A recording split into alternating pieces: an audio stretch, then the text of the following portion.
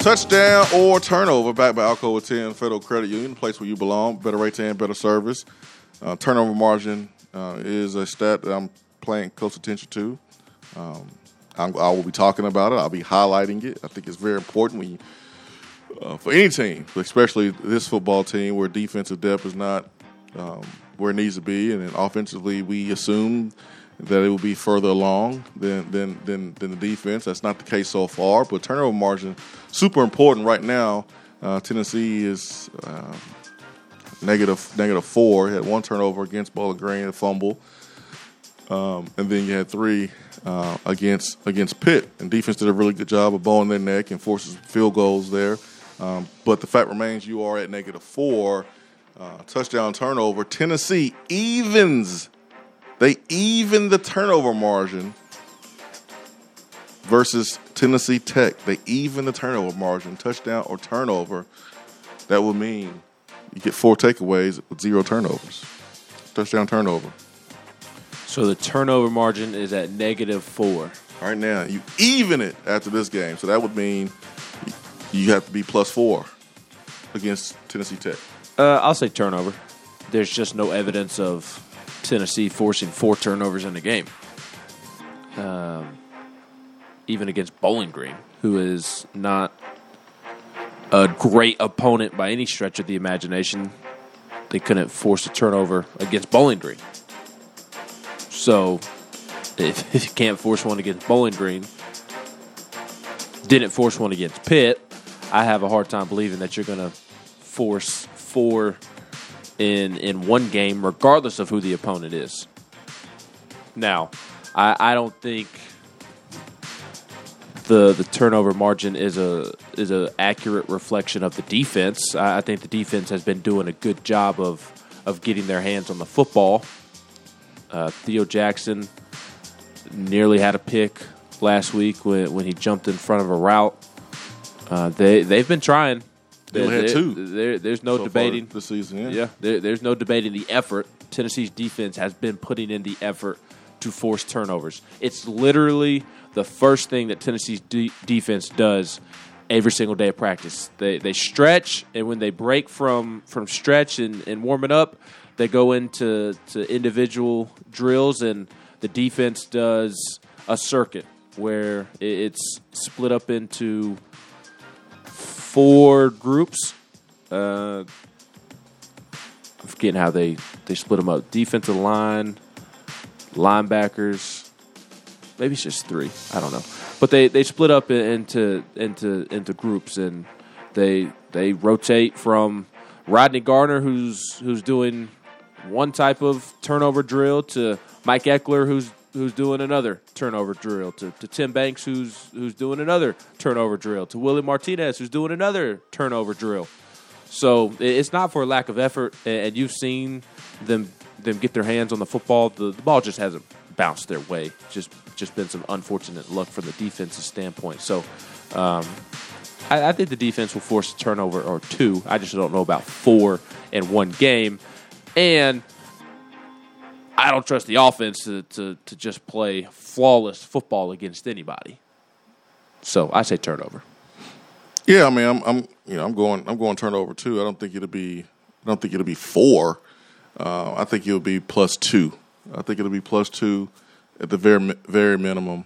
I think obviously the speed and the power will overwhelm Tennessee Tech, as it should, and I think Tennessee will at least be plus 2 in the turnover margin. But plus 4 is a lot in one game. I wouldn't be surprised if it happens. Not saying it won't happen, but I ain't putting any money on it, and that's how I answer these questions, as if I'm putting my own money on it. So I'm going to go turnover as well. 865-255-03. Let's go to the Iris Networks hotline, and let's get Turkey Man. Turkey Man, good morning.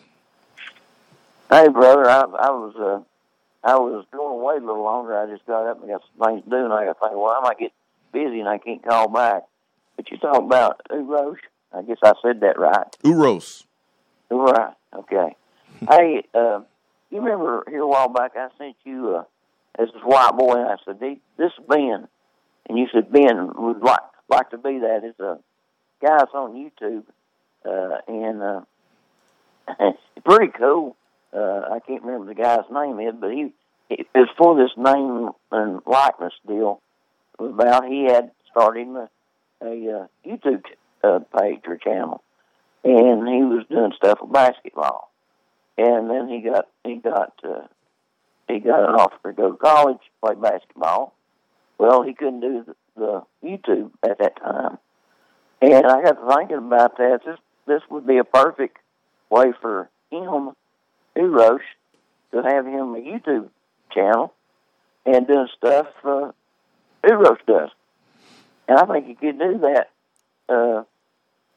I believe he could, and he could really use his his advantage, so to speak. So I just thought of that, and I thought, could somebody like him have a YouTube channel? As long as the money doesn't touch his hands and go straight from YouTube or Google straight to the nonprofit organization, is what the feedback that Uro's got regarding his ability to earn income.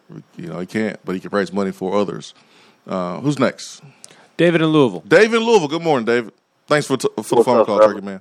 What's up, Dave? Hey, nothing. Was at the game Saturday. I applaud their effort. Again, not the outcome we wanted. I had a couple questions. Do you feel any certain type of way, and this is not my opinion, but speaking to someone, about some of the coaching decisions throughout the game throw up any red flags at all for you? For example, going shotgun when you need an inch, or keeping Jabari Small out there, knowing you're thin at running back to in the first half, leaving you Jalen Wright all the second half. Anything like that as far as coaching give you any type of red flags, Swain or Ben? I believe Jabari Small, you leave him out there because, you're confident in his ability to protect the football. And, so I don't have a problem with that. I think the 4th down and 1 shotgun, and we can always look at that hindsight and say that was a bad call. But, we see teams all around the country, run the ball that way in 4th down and 1, especially if they have a running quarterback. Because you want the defense to be able to see the mesh point there. But, when it fails, it pisses you off. I think even if you're in I formation with that push that Pittsburgh had, you're not getting it anyways, honestly, if you're under center and you're in the I. Because we had 2 linemen on the ground in the backfield, line of scrimmage was moved. So, yeah, I'm not a big fan of it, but I do understand that it works. And had just worked on the Jalen Wright touchdown. Yeah, it works. It just it's a bad optics when it doesn't work, because it's like, all right, shotgun with a couple inches to go and you snapping the ball 3 or 4 yards backwards to go an inch forward.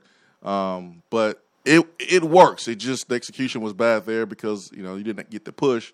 And I'll say this again, if we were I formation, I don't know if you would have got it anyways because there was a push there in the middle. So what about like the 130 yards plus of penalties, or knowing you're in a dogfight, you need your timeouts, and I was going there. Up blowing 2 of them. I just stuff like that. Yeah. I was going way there. Too early in my opinion, but I'm just saying what people are in my ear about, and I'm just like, chill out, chill out. Like, let's let it play out just a little bit. But last thing, I'll let y'all go. Just if you all could maybe let me know, is Byron Young finally allowed to play? Is Cooper going to be healthy by the Florida game? And then it was a Jabari's collarbone. Is he okay? And then Jalen Hyatt concussion-wise. I know that was a lot to throw at you if you took notes, but just player injury updates and eligibility updates, guys. Love y'all. Love the show. Call back in soon. Byron Young is eligible. Hypo mentioned that yesterday. As far as the injuries, it was Monday. It's Tuesday now, and so I think that's going to be an ongoing thing.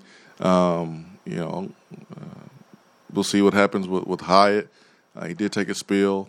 He may be able to play, may not be, but he has to pass certain tests, things like that.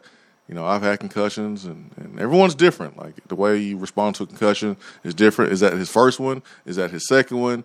The more you get, the harder it is to bounce back. So if it's his first one and it's mild and it's not that severe, then he may be able to come back and play. We'll see as the week goes along. Same thing with Cooper Mays. We'll see how he progresses. And then Jabari Small, I haven't heard an update on his shoulder. I do remember seeing him walk off the field, and you always know it's a shoulder by how they hold their arm, and they basically drooping one side of their shoulder as opposed to the other side. You can kind of tell it's a shoulder injury. So, don't know if it's a sprain, something he can brace up and roll with some treatment, or if it's something that's significantly worse, and you want to protect him from not getting hurt anymore, because he's going to be taking shots on that shoulder because he's a running back, and he's going to be falling on it, and he's going to be trying to block too in the passing game. So they got to determine if he's able to protect himself or if he's able to play without making it worse. It's something that he can play through but just manage the pain. So don't know the answers with Jabari Small, Cooper Mays, or Hyatt on a Tuesday. Not yet. 865-255-03. Go to the text box as promised. Andy Mizuno, golfer, says Hooker should have pulled that. He could have ran around the outside. I agree. I thought that was a pull. If that was truly a zone read, that was a pull. Dusty Rose with a joke says, is Uro tall enough to catch a Milton pass? Question is he fast enough? Got to be fast enough. I don't know if he's fast enough. Other McKee says you can tell they're trying to strip the ball on most tackles. The turnovers aren't there.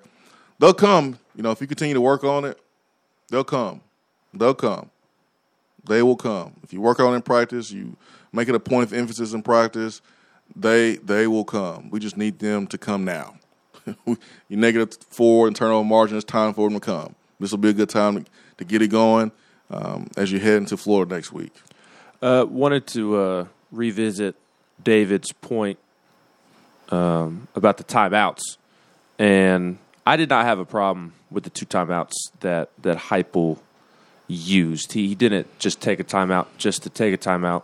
On the first timeout that he took in the second half, it was right before a critical third down that Pittsburgh was facing, and there was some confusion on Tennessee's defense as to where to line up and whatnot.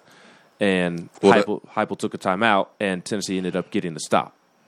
Well, you should, if you are, I understand what you're saying, but if you're a Heupel, you would want to make that stop without the confusion. The last thing you want is to call timeout because of confusion with personnel. This is why you go through walkthroughs. Right, but isn't that a separate issue?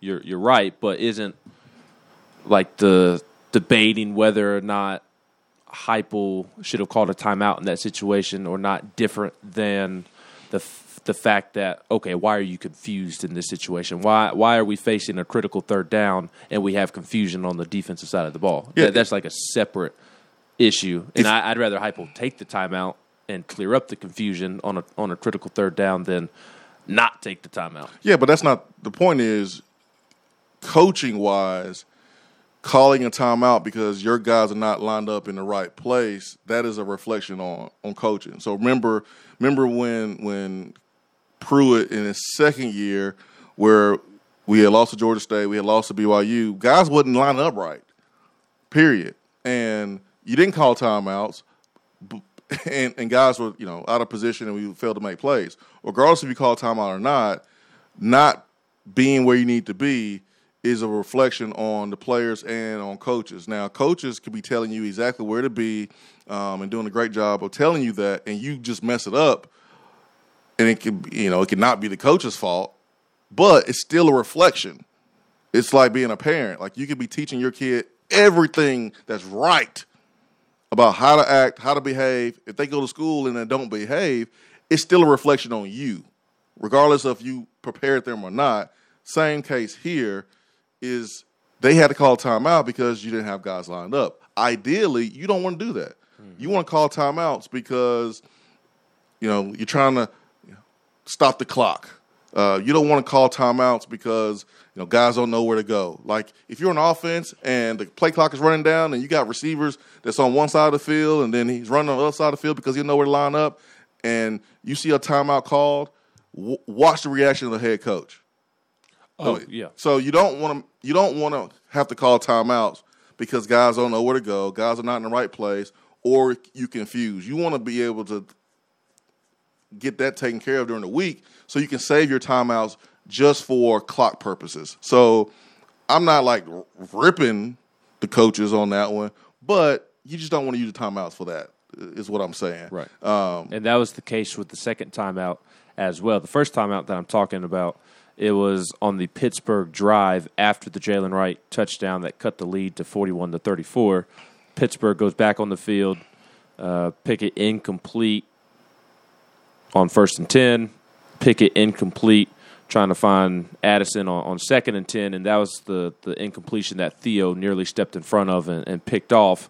Then there was a timeout prior to the 3rd and 10, and then after the timeout, Tennessee comes back with Theo blitzing off the edge to force Kenny out of the pocket to the far side of the field, and Pickett launched it downfield towards Warren Burrell, and Burrell did a good job of ripping the ball out as the receiver was falling to the ground. So the timeout paid off, but you're right. You don't want to have to use a timeout in that situation. Yeah. And it was the same situation with the next timeout. Actually, on that very next drive for Tennessee, 1st and 10, Jalen Wright rushes for 2. They use the offense, yeah. Yep, and you're facing 2nd and 9, and the receivers were stacked, and it looks like they weren't supposed to be, and they switched.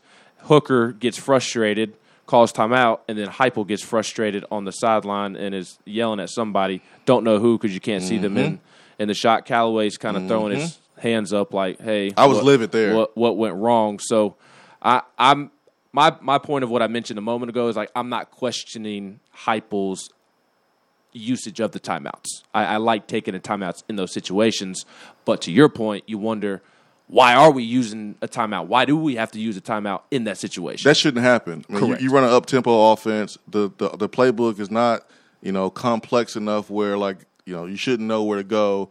And, again, I'm not sitting here saying, man, Heupel is terrible, because you could be doing everything right from a coaching standpoint, but then the bonehead players just not do it right. That can happen. That could happen.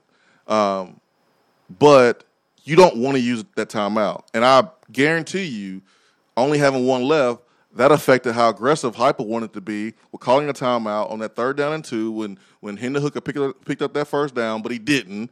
Heupel only had one timeout. It's 1,000% the reason why. He said that he was worried about burning his final timeout, and I don't think it's like people are making that out to be like one of the worst coaching mistakes ever. Heupel not challenging.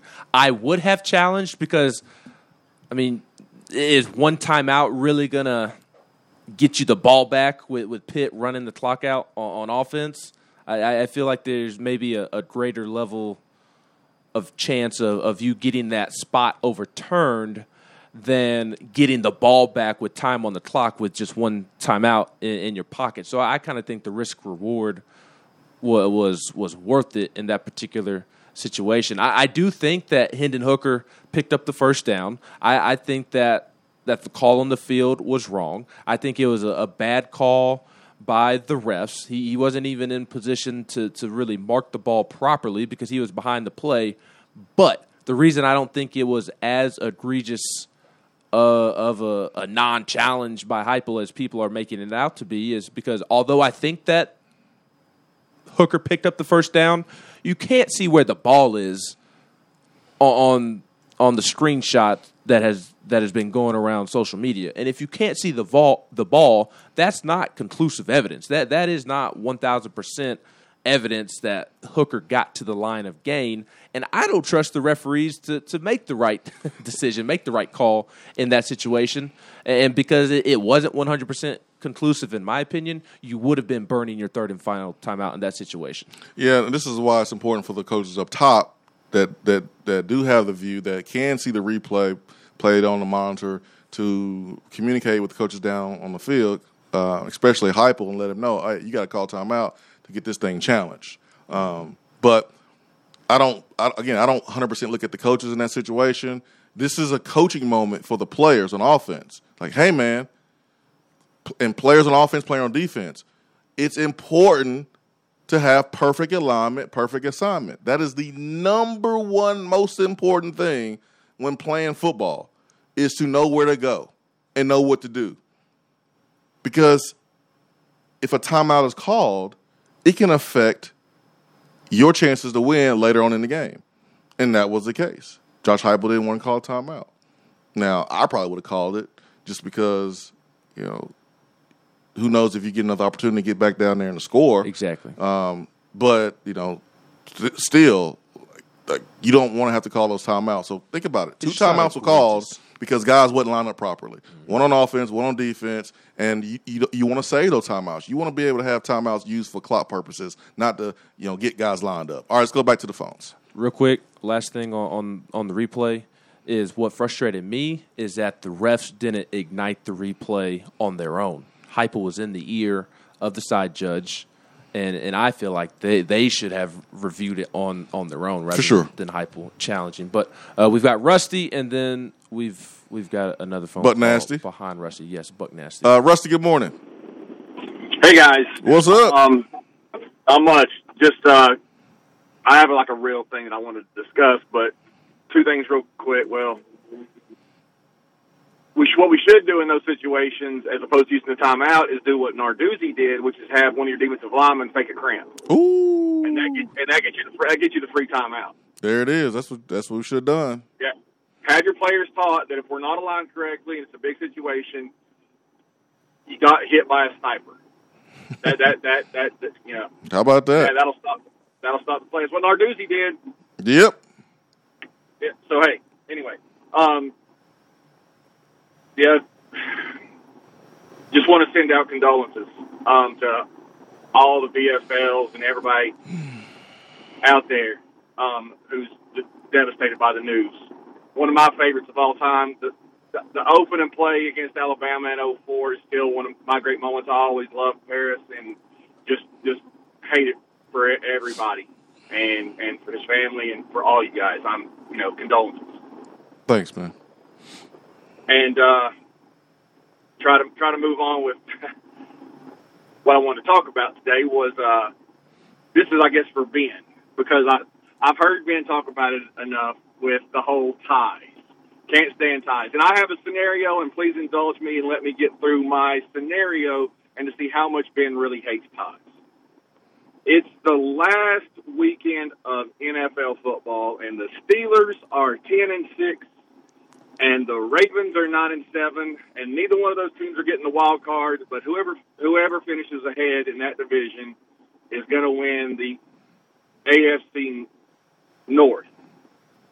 And we have now found out that the Ravens won their game. They're going to be 10-7 to end the season. The Steelers, we know, were 10-6 going in. The Steelers ended up in overtime. The Steelers have the ball with about 2 minutes left, and it's still tied. And the other team's out of timeouts, and the Steelers decide we're 10-6, and if we're 10-6-1, we win the division because we're 10-6-1, which is better than 10-7. So we're going to take a knee and take the tie. And the Steelers go to the playoffs, and the Ravens sit home. How much do we still hate ties? I still hate ties. Ties are the most stupid thing in sports. Now, obviously, I would be rooting for a tie in that particular situation because it's what's best for the Pittsburgh Steelers, but that doesn't mean that ties aren't still stupid. That's just taking advantage of a stupid rule. Ties are stupid. Right. We play to win the game. There should be a winner. There should be a loser. No participation trophies. Ties are stupid in soccer. Ties are stupid in football. Ties are stupid everywhere. I know people don't like hockey around here, but the one great thing the NHL does, and I don't care how much people hate shootouts or losing out on 2 people or 2 points to shootouts, the fact that they actually have something that determines a legitimate winner is A-okay in my book, and something that they do really well. Ties are stupid. And I'll add one more thing. I'll say what I say about baseball being boring, but they'll play until the sun come up to find a winner. Yes. I'll give them credit for that. Agree, but I will say this.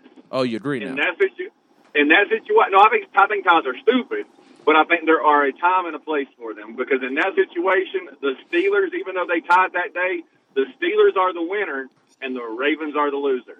So by taking a knee right there and getting out with the tie, the Steelers are the winner. Yeah, but won again, that's in the taking grand advantage of a stupid rule. I mean, You you won in the grand think scheme. you're getting a gotcha, but you're not.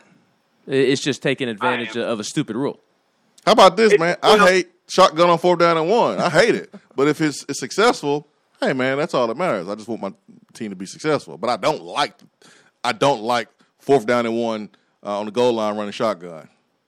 The reason for the ties are sometimes in a football game, in an NFL game, we don't need to play all day, especially in a regular season. Now, in the playoffs, somebody's got to advance. There's got to be a winner. But in the regular season, there's situations for where getting a tie is actually a victory for you.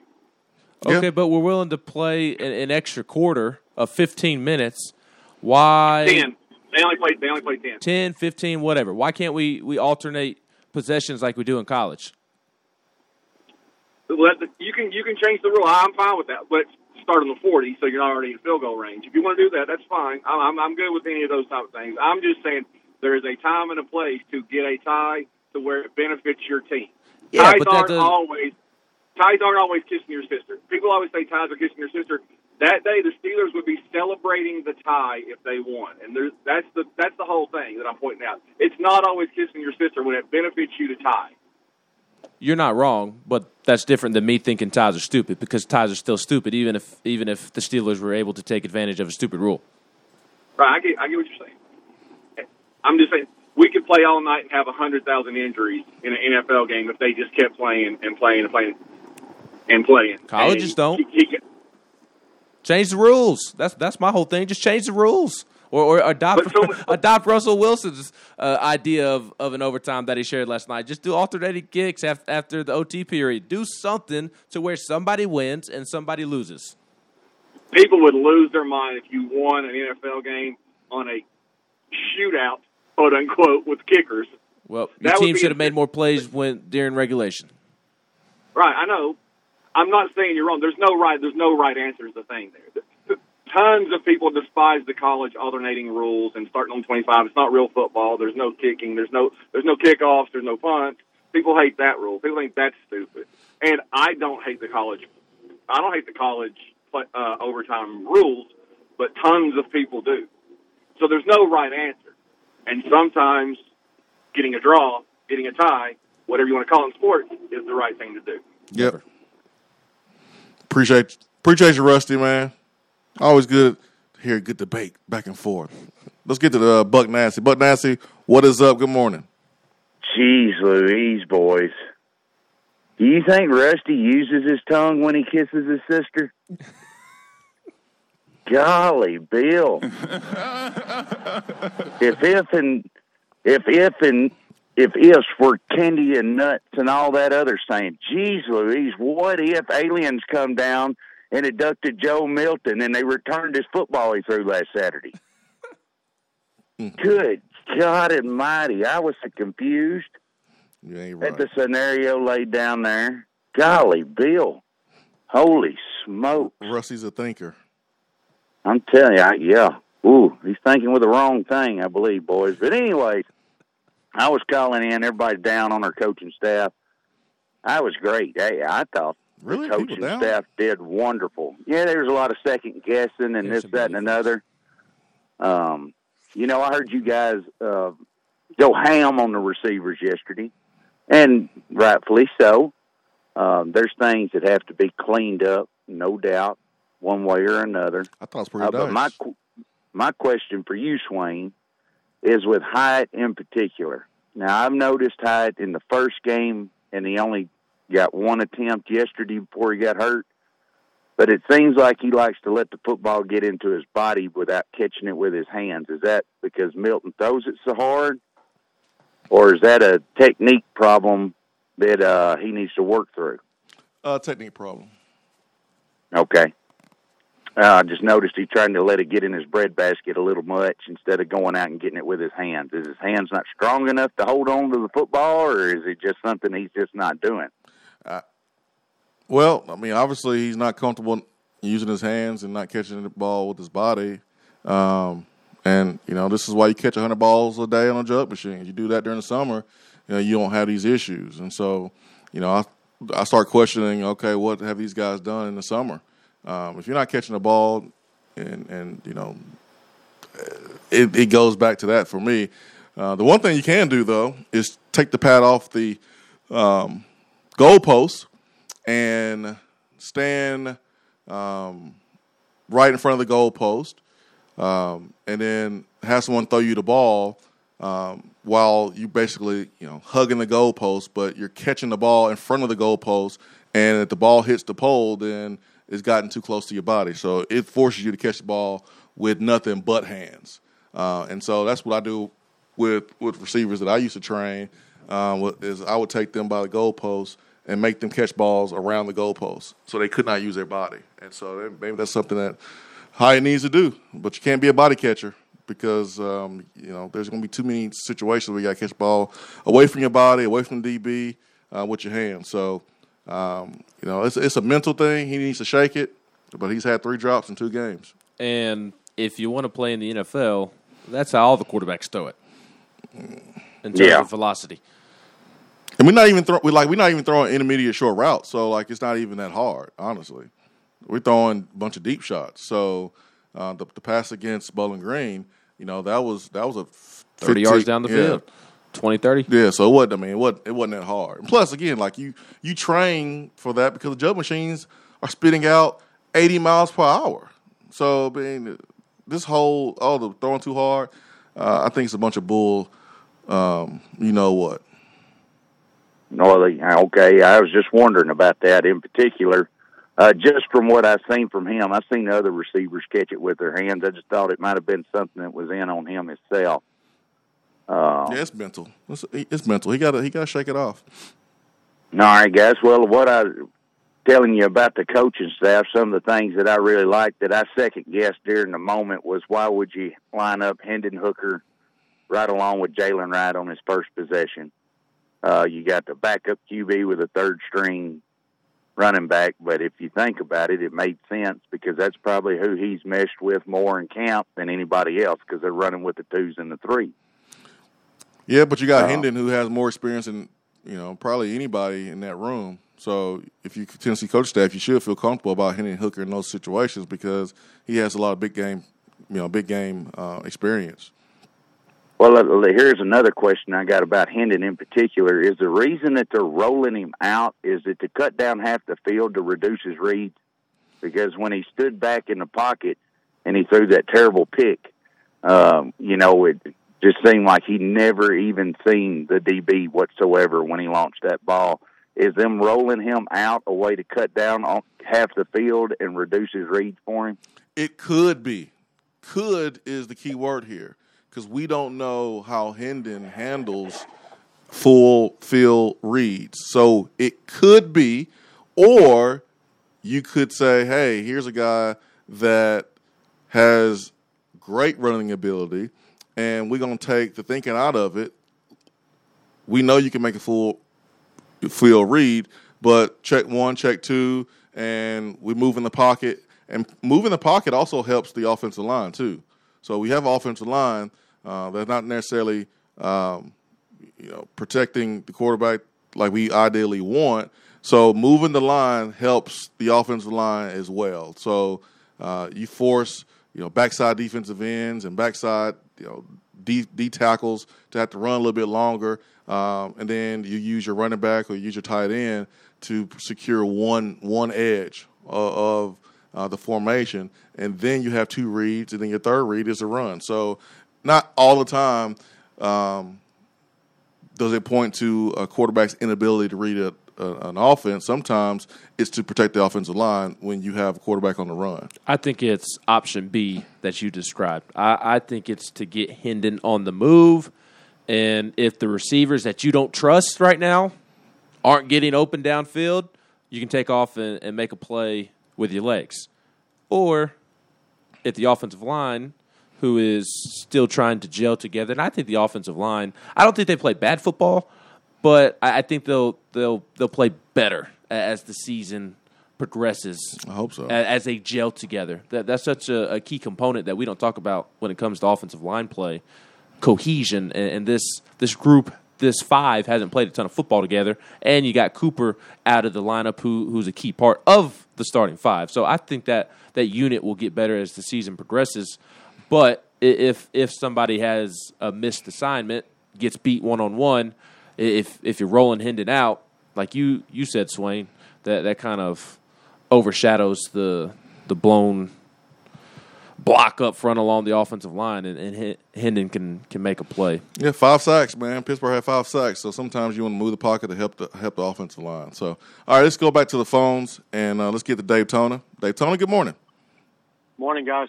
Hey, Dave Toner. So, excuse me.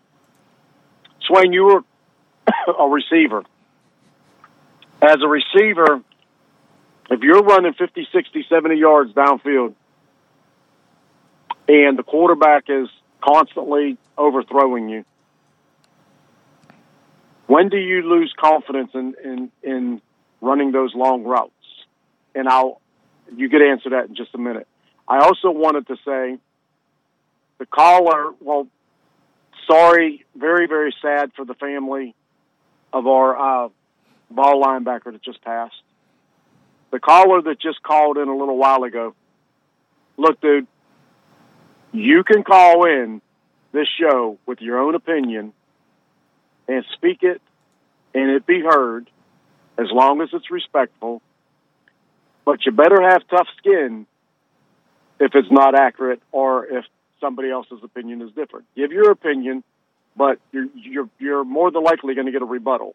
So just don't get your feelings hurt. No, I mean, you're talking about Rusty. Rusty ain't going to be getting No, he's talking about not a former phone call, but the talking the email? The email that you got. Oh, yeah. Notice that he hasn't called yet. We're still waiting on that phone call, man.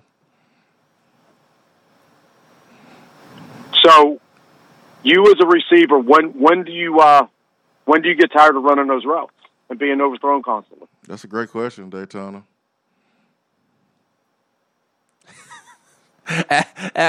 After the fourth time, he has to run back to the line of scrimmage. At some point, Swain's over there tapping his helmet after he's done running his route. I'm out. Somebody else go in and run this crap. And walks off at the 5-yard line and then walks down the sideline. Cracks me up when receivers do that. I've never experienced what the receivers are experiencing right now. But knowing me, I would really have to use some self-control, because the last thing you want to do as a receiver is blow up too bad on your quarterback and then him not want to throw you the ball anymore. So, you got to be respectful, but at the same time, it's going to be hard to not show your frustration, which is what I would do. And this is 37-year-old Swain talking here after life experience and being able to look back and tell you how I would handle things. But I would just simply grab that quarterback and invite him to watch film as much as possible. I would have conversations. And this is why throwing 7-on-7 and 1-on-1s and routes versus air during the summer is so important, because you get a chance to talk. Talk about how you like the football being thrown. Talk about, what to look for, when you pass the DB after you beat him. Like, that time is so valuable. So valuable. But no, I wouldn't be, Coach Cutcliffe used to really get on to receivers about this, not because we did it a lot, but because he hated that part of the football game. He hated when a receiver or tight end or running back go out for a pass and the quarterback makes a bad throw, not to show up the quarterback by being what he would call, quote, a dirt kicker. And you see the physical disgust, like you see the reaction, and you don't want to show up your quarterback. And we've seen quarterbacks, like I saw Aaron Rodgers, had to call timeout because guys wasn't lined up properly. But he didn't even he didn't show up the receiver, because you got to be careful doing that. You got to be careful embarrassing your teammates like that. So yeah, you frustrated, but at the same time, you don't want to show up your teammates publicly. But you better believe I'm having a conversation with my quarterback on the sideline, outside of the game, in the film room, saying, "Hey man, like I ain't running all these damn yards to be for my health. I'm running all these yards to get open to catch the football. So what do we need to do to fix these issues? I would be frustrated for sure. Can we take a moment to recognize that every team in the NFC North lost over the weekend? Oh, I know. That's a good tie. And I like that tie. The most impressive team was the Detroit Lions in that division this weekend. Good job, man. They 0-1 champions of the division. 0-1 champions of the NFC North. Speaking of participation week trophies, yay! But still, the fact that the Lions looked better than the Vikings, Bears, and Packers week 1 is. I mean, it truly feels like something that the Lions should celebrate. It's week 1, man. The Lions should celebrate. It's something the Lions would celebrate. Your thoughts on Andy Dalton?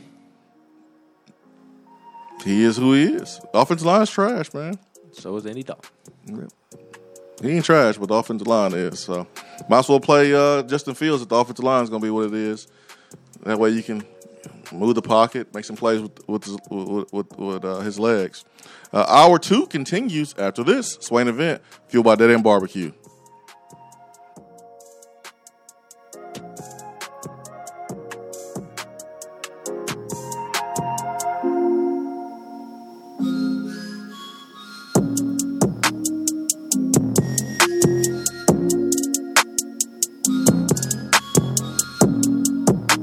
While the other guys are taking guesses, the Swain event is taking you behind the scenes and in the huddle every morning from 7 till 10 right here. More and more Tennessee businesses are switching to Iris networks for reliable, local, high-quality, high-speed business fiber internet. Iris provides direct internet access from 10 megs to 10 gigs with no payments for 90 days. Iris also offers next-generation business phones with work-from-anywhere capability from the mobile or laptop app. With local sales, support, and service, Iris is a partner in the community. Learn more at irisnetworkusa.com or call 865-448-IRIS. Iris Networks, a Tennessee business connecting Tennessee businesses. Top 100 barbecue restaurant Dead End Barbecue is a no-brainer when you are craving the smoky flavor of quality Q. Dead End makes it easy to enjoy their fantastic menu with online ordering from Chow Now for pickup. Or, if you don't feel like leaving the house, then have Dead End Barbecue delivered right to your door by Loco Knoxville or Bite Squad. There is no better restaurant in town to enjoy the madness of March with. Cheer on the Vols and the Lady Vols with the best barbecue around. Check them out online at deadendbbq.com. Dead End Barbecue. The search is over. Hey there, Swain Event listeners. I'm excited to share my new Keller Williams Realty app so you can tour homes without leaving yours. Not only can you search for homes in specific areas and neighborhoods, you can also have access to real-time market snapshots on stats like average home price and days on market, plus commute times from your office, school zones, and much more. Download my app today and get the most accurate information on buying, selling, and investing in real estate in your area. Just search for the Keller Williams Realty app and click on More in the lower right-hand corner. Type in Jennifer Morris in the Your Agent search bar, then save and you're set. And as always, feel free to reach out at 865-257-7897 or email me at jennifermorris865@gmail.com. For what is coming up on the Swain event. We're here with Dr. Michael Carlson of Tennessee Regenerative Sports Medicine to discuss PRP, platelet-rich plasma. If you have orthopedic injuries such as shoulder pain, knee pain, Achilles tendonitis, or tennis elbow, you should give them a call. Good to be back, Jason. We specialize in non-surgical orthopedics, so we treat damaged tendons, ligaments, and joints, including rotator cuff injuries, knee injuries, and elbow and foot problems by using ultrasound-guided injections with PRP. And this form of treatment helps stimulate the body's own reparative process and assist in the healing of damaged tissue. Doc, what makes your training different than others? I've been practicing in Knoxville for over 26 years, and I'm certified in interventional regenerative orthopedic medicine through the American Academy of Orthopedic Medicine. They've been the leader in this form of treatment since 1983. I also teach this form of treatment on a national and international basis to other physicians, residents, and medical students. Here in our clinic, I'm the one doing the procedure, and we're using your own PRP, which are concentrated platelets, to treat your injury. So in other words, Jason, it comes from you and it goes back to you. So you know exactly what you're getting and know exactly the level of training involved. Do what the pros, college athletes, and I have done, and visit them online at trsportsmedicine.com. Tennessee Regenerative Sports Medicine, East Tennessee's leader in PRP therapy. Out-of-town law firms have been swarming into East Tennessee lately. Firms from Memphis, Chattanooga, and Birmingham have stormed into the area. Wouldn't you rather do business with a local law firm? You know, a true neighbor. Marcos Garza and the pros at the Garza Law Firm are just that. They are our neighbors and friends that support local causes year-round. The Garza Law Firm works to serve you professionally on criminal matters, injuries and accident matters, and Social Security and disability filings. The Garza Law Firm is here for you at GarzaLaw.com. The Garza Law Firm. Let us help. If you're coming to Knoxville and need a place to stay, do yourself a favor and book a room at Hampton Inn Paper Mill, also known as the Hampton on the Hill. This award-winning property is literally in the top 5% of all Hampton Inn properties. The GM, Stephen Lawrence, is a good old local boy who grew up in the business around Knoxville. He and his staff are always available, always willing to help, and will go above and beyond for their guests. The newest Hampton Inn in Knoxville has clean, affordable rooms, flat screens, fridges, and microwaves in every room. Plus, breakfast is included in every rate. Not to mention, there's also a pool and fitness center on site. If it wasn't so close to amazing restaurants, bars, and shopping, you would never want to leave. At only 6 miles from campus, you're still right in where the big orange action is. Go to HamptonInn.com, search Knoxville, and book your room at the Hampton Inn Paper Mill or call 865-693-5400. When you start your own business, you know that branding can make or break a new venture. That's why Swain and Ben relies on 42nd Street. 42nd Street is a strategy agency focused on finding creative, open-minded, results-driven solutions to brand design. After over a decade of operations in East Tennessee, the brand architects at 42nd Street have the experience and creative know-how to ensure the success of your business branding, logo, web presence, and more. To see a real-life example of their amazing work, you can check out our website at swainevent.com. Don't trust the branding of your business to just anyone. Check out my friends at 42nd Street online at 42st.com or give them a call at 865-382-7007. 42nd Street, brand, strategy, design.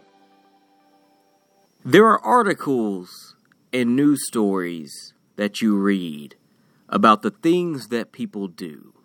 And when you're reading those and you start to shake your head, you start to scratch your head a little bit. You get confused. You don't understand why. You start to ask questions. But really, there's only one question that matters. What is that question, you may ask? For what?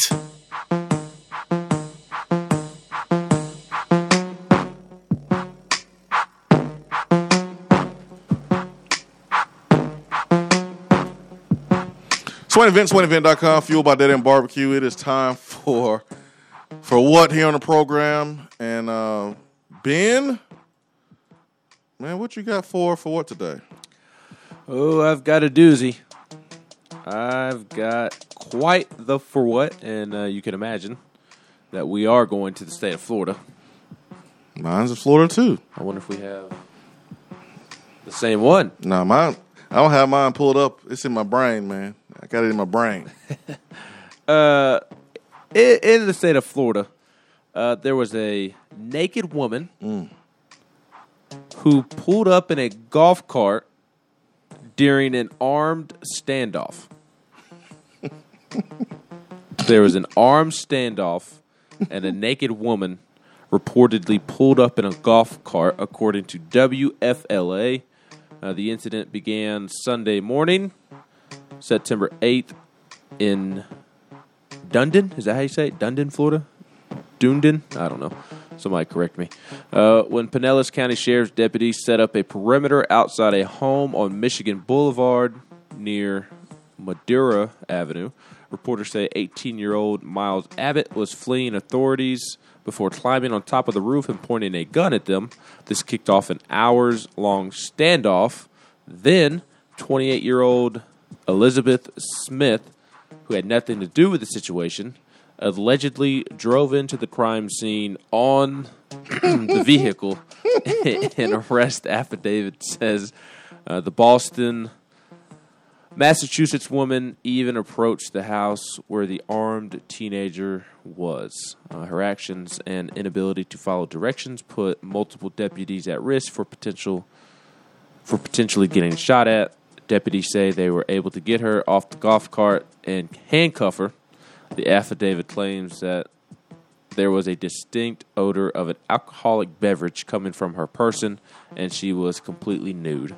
Smith was charged with resisting an officer without violence. So about you and your fear of being a police officer and having to tackle somebody naked. Man, that's one of my fears, man. On top of the obvious, which is being attacked. But my other fear would be having to subdue a naked person who was even a female. Yeah, man. Because in most cases, they're not gonna be attractive. So, nah, man, I don't want to subdue any naked folks because they're probably gonna be under the influence. They're gonna be on something. So, nah, man, that's one of my fears. That's crazy right there. You going to Tallahassee for what? Yep. How'd you know, Ben? Because I had it bookmarked as well. Listen. Is this for what worthy, though? It's definitely for what worthy. I love. Hey, we end the show with peace and love every single day, man. It's nothing better to see two lovebirds together, and nothing cooler than seeing a proposal, when it's done at a public place. I mean, Ben, you proposed to your wife right there along the river. Mm-hmm. Tennessee River, man, hey, man, it warms my heart. Mm-hmm.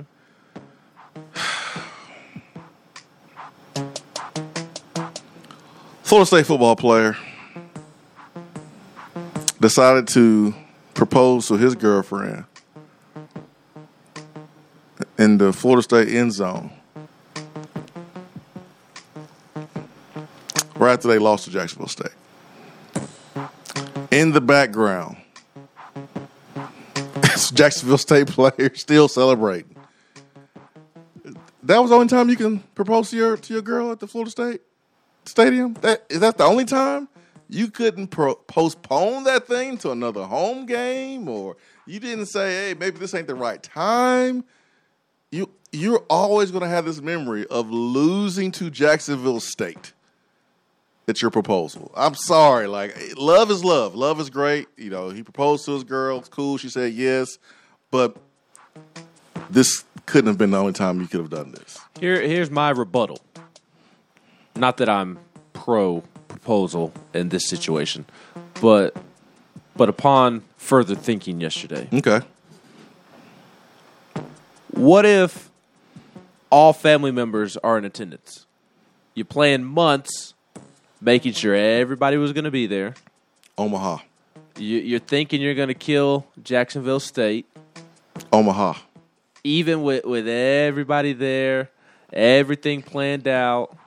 Like when I proposed, and obviously I didn't lose to Jacksonville State prior to proposing. I just walked across the stage at UT, got my degree. So I had an easy excuse to get all the family in the same spot at the same time. But it was still challenging to get grandparents all the way from West Tennessee to Knoxville, and friends up to Knoxville, and my wife's family members up to Knoxville. Like, there were a lot of moving parts, and several weeks of preparation went into this. And it would have created quite the cluster to call an Omaha in that situation and reconstruct a proposal. That's my only thought and rebuttal. Wait an hour. Wait. Do it outside the stadium? Wait till Jacksonville State leaves the stadium. Bro, you have players in the background celebrating from Jacksonville State. You just lost. One of the worst games in Florida State Stadium history. You're always going to remember losing to Jacksonville State. Now, I do get your point. You know, grandma and them coming. You know, I understand that. But, man, you got to adjust. You got to do some in-game coaching here. Taking after Mike Norvell, apparently. My goodness. Brady Scott's like, man, forget that game. I don't care. I just got engaged. This is the happiest day of my life. The same day we lost to Jacksonville State. Just weird to me. That's all. Yeah, that's an interesting combo to have in terms of memories. Like, I have two great memories from when I did it. I achieved my lifelong dream of graduating from Tennessee, and then 2 hours later, or an hour later, I got engaged. So, like, those are two great memories to have side by side, and quite different than losing to Jacksonville State in the manner that Florida State did, and then I proposed. Alex says she should have said no if she was a real FSU fan. She's not even wearing Florida State stuff in the photo. She definitely won't be wearing it now. Hour 3 coming up.